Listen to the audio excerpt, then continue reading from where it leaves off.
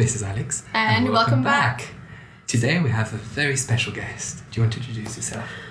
Hi, I'm Christine Tait-Burkard. I'm a tenure track fellow at the Roslin Institute, which is about the equivalent of an assistant professor. I'm in Edinburgh in my current role for almost 3 years in March, and before that I've been a postdoc here at the Roslin Institute in Edinburgh as well. Do you want more? Yeah, well, I suppose you went through the classical route, master's, PhD and bachelor's.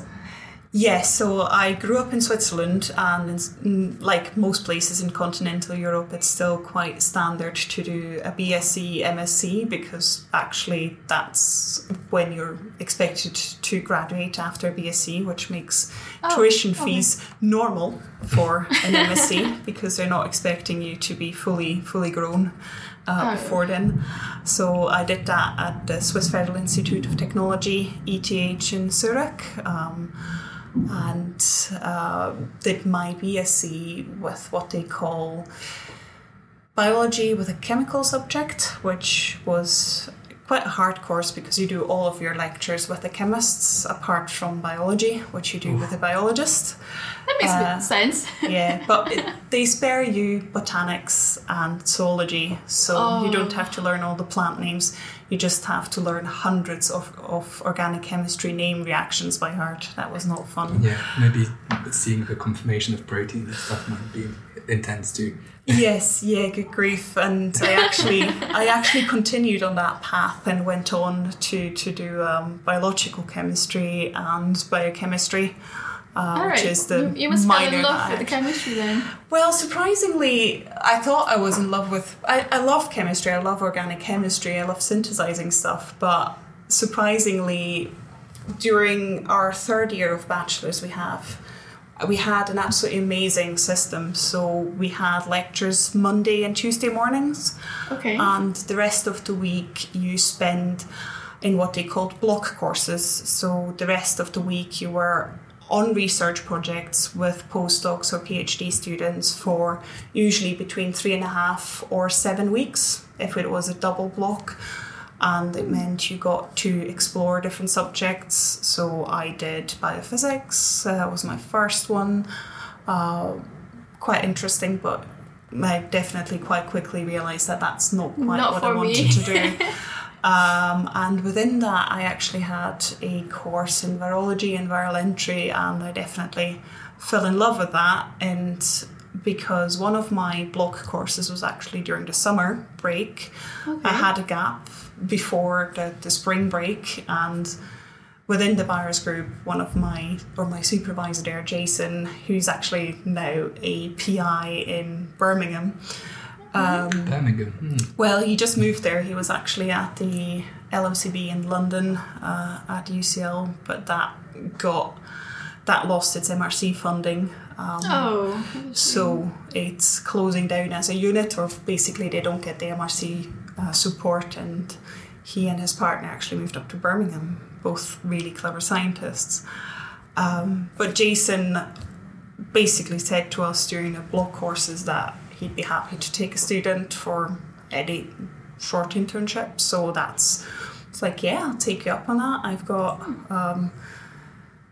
3.5 weeks plus the spring break, so I can do some work. And that's when I started to do work. I started to actually skip my actual lectures and just got the notes of other people so I could spend the week in the lab. And that's dedication.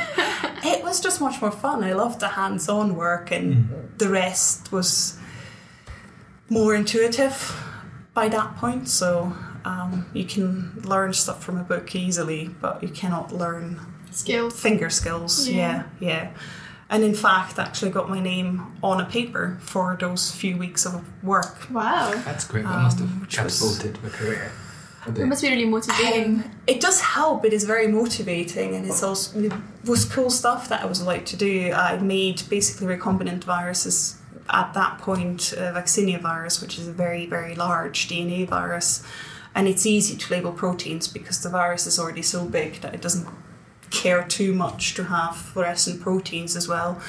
So I made double coloured ones that had a different core and a different membrane colour, and you could actually start to trace them through the entry process.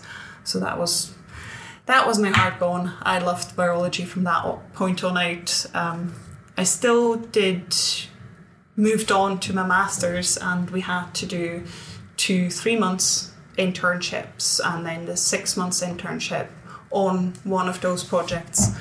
And again, I did directed evolution of proteins, of enzymes project, which actually got the Nobel Prize year before last. Wow. Frances Arnold, not within that original group, but within the group of Don Hilbert, who's also working with Frances quite a bit. So it's actually quite cool to work on a technique and on a method that actually earns the Nobel Prize. It's quite cool to see that there's actual recognition for these things. But I loved it to some extent, but I also loved viruses more, so I went back to the viruses for my 6 months internship and finished on that. And then from there on out, I knew I loved lab work so much. I knew I wanted to dig in more, so I needed to do a PhD, but I also wanted to explore different countries and actually move around a bit, because why not? That's true. So I looked for a PhD project in France, Germany and the Netherlands, and I'm not entirely sure what eventually made the difference, but I moved to the Netherlands to do a PhD project on coronaviruses, which are RNA viruses, so I moved to the dark side, as some say. Very news at the moment. Very big news, yeah, coronaviruses with the new coronavirus outbreak in Wuhan. Everyone thinks they know about them by now. I love them because they're zoonotic or cross-species transmitting ever since they existed. People know them since the SARS outbreak and the MERS outbreak, but there's a much longer history of cross-species transmission of coronaviruses. We have some of the common colds are coronaviruses next to the rhinoviruses, which cause probably about the other half. That's interesting. I actually did not know that. Yeah, so there's NL63, HKU1 and OC43 that are strains of human coronaviruses that cause a common cold, and OC43 is quite clearly linked to a bovine coronavirus, so that is probably one of the first zoonotic transmission within the coronavirus family that we see. But there's also feline coronaviruses, which originate from the canine coronaviruses, and at the same time, from canines so to from dogs feline. to cats. From dogs to cats, and actually around the same time, that same canine coronavirus managed to make its way to the pig. So transmissible gastroenteritis virus managed to get. So they're all three are quite intrinsically linked genetically, that they evolve from the same canine origin. So these things happen much more often. Is it from a common ancestor or just a random mutation? It seems to be the canine coronavirus that managed to adapt to the two different species, also due to receptor similarities in that case, quite clearly. And then they have got such a large host range as well that they're quite interesting, from whales to the bats to the other mammals, so that's quite impressive. So does that mean if, for example, it manages to go from, like I said, felines, pigs and canines, is it easier then afterwards for it to jump to another species such as humans? Surprisingly, it doesn't always seem to work like that, because if we think about how closely we interact with our felines or with our pigs, we have these viruses around for hundreds of years. There doesn't seem to have been any new ones from those evolving beyond that. So what actually applies to selective pressure for a virus to jump is everyone's best guess, really. What seems to happen nowadays is definitely that we're just invading much more of the natural habitats of bats, which are clearly reservoirs for many different viruses, from Lassa virus, Ebola virus, over to Nipah and all the coronaviruses. We saw that with the Ebola outbreaks recently. We see it again with the newest coronavirus that we see in humans. We also have an almost direct transmission of porcine coronavirus, a new one that broke out about 3 or 4 years ago in China. It's called HKU2-like or SARS coronavirus. So that again jumped from the bats very, very quickly and very directly. There's only 2 amino acid differences between the bat and what has actually ended up in a pig. So somehow, if that proximity, even just physical proximity, is there is obviously the chance of transmission. Interesting.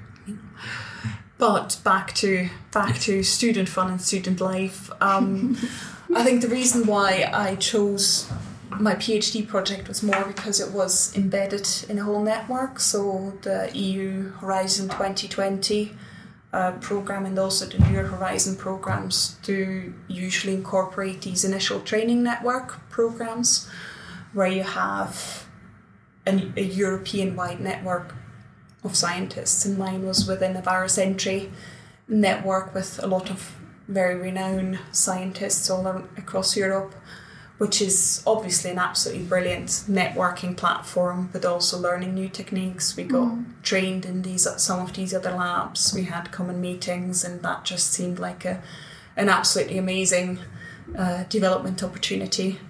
And I have to admit, I didn't apply to any PhD programs. I applied only to professors directly.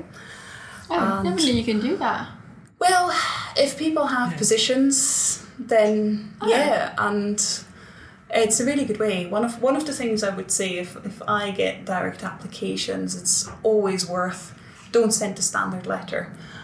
Think about your letter in maybe 3 different aspects. Talk about yourself, your background, talk about what interests you about the general field someone's in, and talk about why their work specifically is interesting to you, because that tells them that you definitely have a genuine interest, that you have looked at what they're actually doing, and that you may have understood some of what they're doing. So that seems to be, to me, that is more appealing, and I think based on my experience that was also very appealing to my supervisor.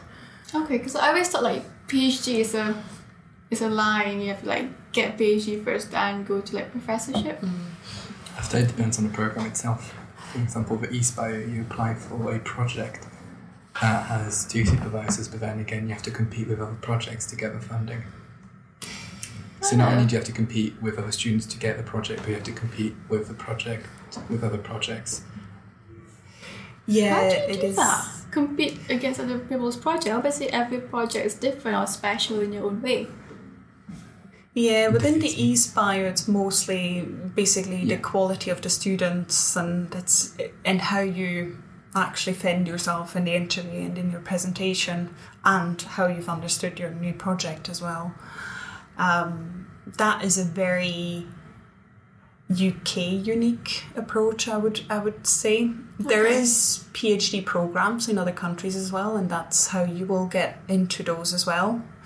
But there's much more kind of direct hire in other countries as well, like almost a staff interview. So when I went for my PhD interview, I met with my supervisor for lunch, and that was around 12ish, and I left at 4:30. Wow. So that went well. I'd say it wasn't a traditional interview. We spoke a bit about what I did. I brought a presentation. We just looked at it on the computer in my later supervisor's office.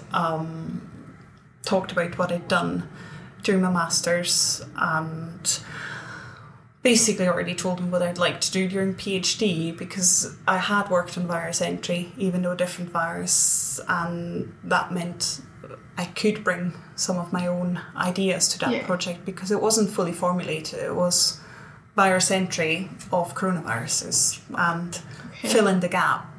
And that's how what I did. I brought some ideas to the interview, and we sat down with my daily supervisor and just had a chat about everything, and that was it. So, yeah, 3 months later, I think, I started my PhD. Oh, that's a really like that. quick process. Yeah, that was very quick, and also very good, very satisfying, actually. Moving to a different country brings its own challenges, though. From finding accommodation within that short time period to opening bank accounts. Luckily, in the Netherlands, everyone speaks English very, very well. Even at the supermarket cash register, not a problem. But I think in another country that can be one of the biggest hurdles and challenges. Yeah, even Germany is not always that easy, depending where you are. France, even less, because they love to speak French. And we're not necessarily in a good mood all the time, I know from personal experience. Oh, I wouldn't want to say that about It's French. fine, I'm French. That's a personal experience. Yes. So yeah, God, feels weird talking about all of that, but it's almost like reminiscing. God, getting old. Well, it's good because we can share it. There are listeners who like, and me as I'd well. say experienced. Yeah, we want to. So I'm planning to do a PhD. So this is a good new insight. I can actually go and talk to supervisors, potential supervisors. Yeah, go and talk to them. Just again, when you send them stuff, when people, even here, I've had direct requests from people for a PhD. If you just send me an email, I'm interested in a PhD, it will go in the bin. If you send me an email, I want a PhD, here's my CV, here's a cover letter, or even just within the email, a proper reason why you want to do a PhD, then I'm going to look at it. Because those are people who are really interested. And some of the good things as well, when you apply for a PhD, when you write a cover letter, format it properly. Show that you have attention to detail within those minor details. Very simple things that will make an awful lot of difference because it shows that you care, so I care. Mm-hmm. A lot of these things matter, to me at least, from my experience. Yeah. So that was a good transition to the second part where we talk about your experience as a supervisor of students. Mm-hmm. So have you had any master's students or bachelor's even and PhD students under your supervision? So I currently have 2 PhD students in the group. A third one is going to start in April, but she's actually a split between my lab and a lab in the Netherlands, so that's a new challenge. But to be fair, it's I love the Netherlands. Obviously, I did my PhD there, so I'm quite happy that I actually also get to go back and forth myself. It's like a collaboration between their uni and Edinburgh Uni. Yeah, it's a collaboration between the Leiden University Medical Centre and Edinburgh University. So we're within the One Health space, and it's actually back to coronaviruses on one hand, and it's on nidovirus and it's in general within the viruses that I work on at the moment within my lab. So it's really complementing to what we do. But yeah, within the master students, I've had none in my lab directly, just mostly because we've grown so fast within the last 2.5 years that there was barely time to write any master's projects. But we had Nuffield placement students, quite younger. We also had, within the lab, other students who did their master's projects with some of my colleagues when I was still a postdoc, and obviously that was, I love helping students. I think it's a very important learning curve, especially within the UK system where students don't have a lot of practicals. Yeah, we don't have much at all. Gaining your skills in the lab is absolutely crucial. It's not only gaining the skills, but actually figuring out whether you like doing that. Yeah. Because that's what you're going to do for the next 4 years at least if you're doing a PhD. Even if you go in a completely different way, you have to love lab work. Otherwise, consider bioinformatics or consider that's me going actually. somewhere else. We've got both sides of the balance, so we love the labs and love the... I don't like labs, Yeah, but that's exactly what you have to figure out. You have to figure out where your skills lie or where your preferences lie, and it's great if you've already figured it out before your masters, but here it's even more difficult actually going from one to the others. And one of my newest staff members, research assistant, she came from a genetics and more bioinformatics focused master's project, and she's like, I'd like to do the lab work and I'd like to see the lab work, and that was exactly something that complements it, because her project's also within a sequencing project. So it does really complement the two things. It's very genetic oriented, so that really builds skills, and it's quite nice to see or to be able to help people grow like that and grow their skills like that. And the two PhD students that I have in my lab, so one of them, I was the daily supervisor pretty much from the start in her project, but I was still a postdoc. And then she kind of just merged into my group now, and she's finishing up this year, so that's a new stressful phase. But I had the opportunity to be second supervisor, which is actually a requirement here. You're not allowed to be a first supervisor until you've actually had someone graduate as a second supervisor. I heard about that before. Yeah, I think that's quite good safety net, because supervising and training people is one thing, but also navigating within the system is another thing, where it's sometimes quite handy to have someone who already knows about the little details and the little things. But yeah, so what to say about PhD students? I think one of the things that luckily has come to people's attention more and more is that PhDs can be stressful. And I've co-supervised a student who had mental issues once he was writing up, because suddenly it all dawns on you, you're in a completely different environment, you have to write every day, and suddenly you kind of reminisce about the last 3.5 years of your life, and like you have these moments where you definitely think, what on earth have I been doing? Because you cannot see beyond the mountain anymore. You just see that wall in front of you, and it's very understandable that we see that. But at the same time, even with students I have now, I think every single person, even when I was a PhD student, you hit a wall in year 2. Everyone does.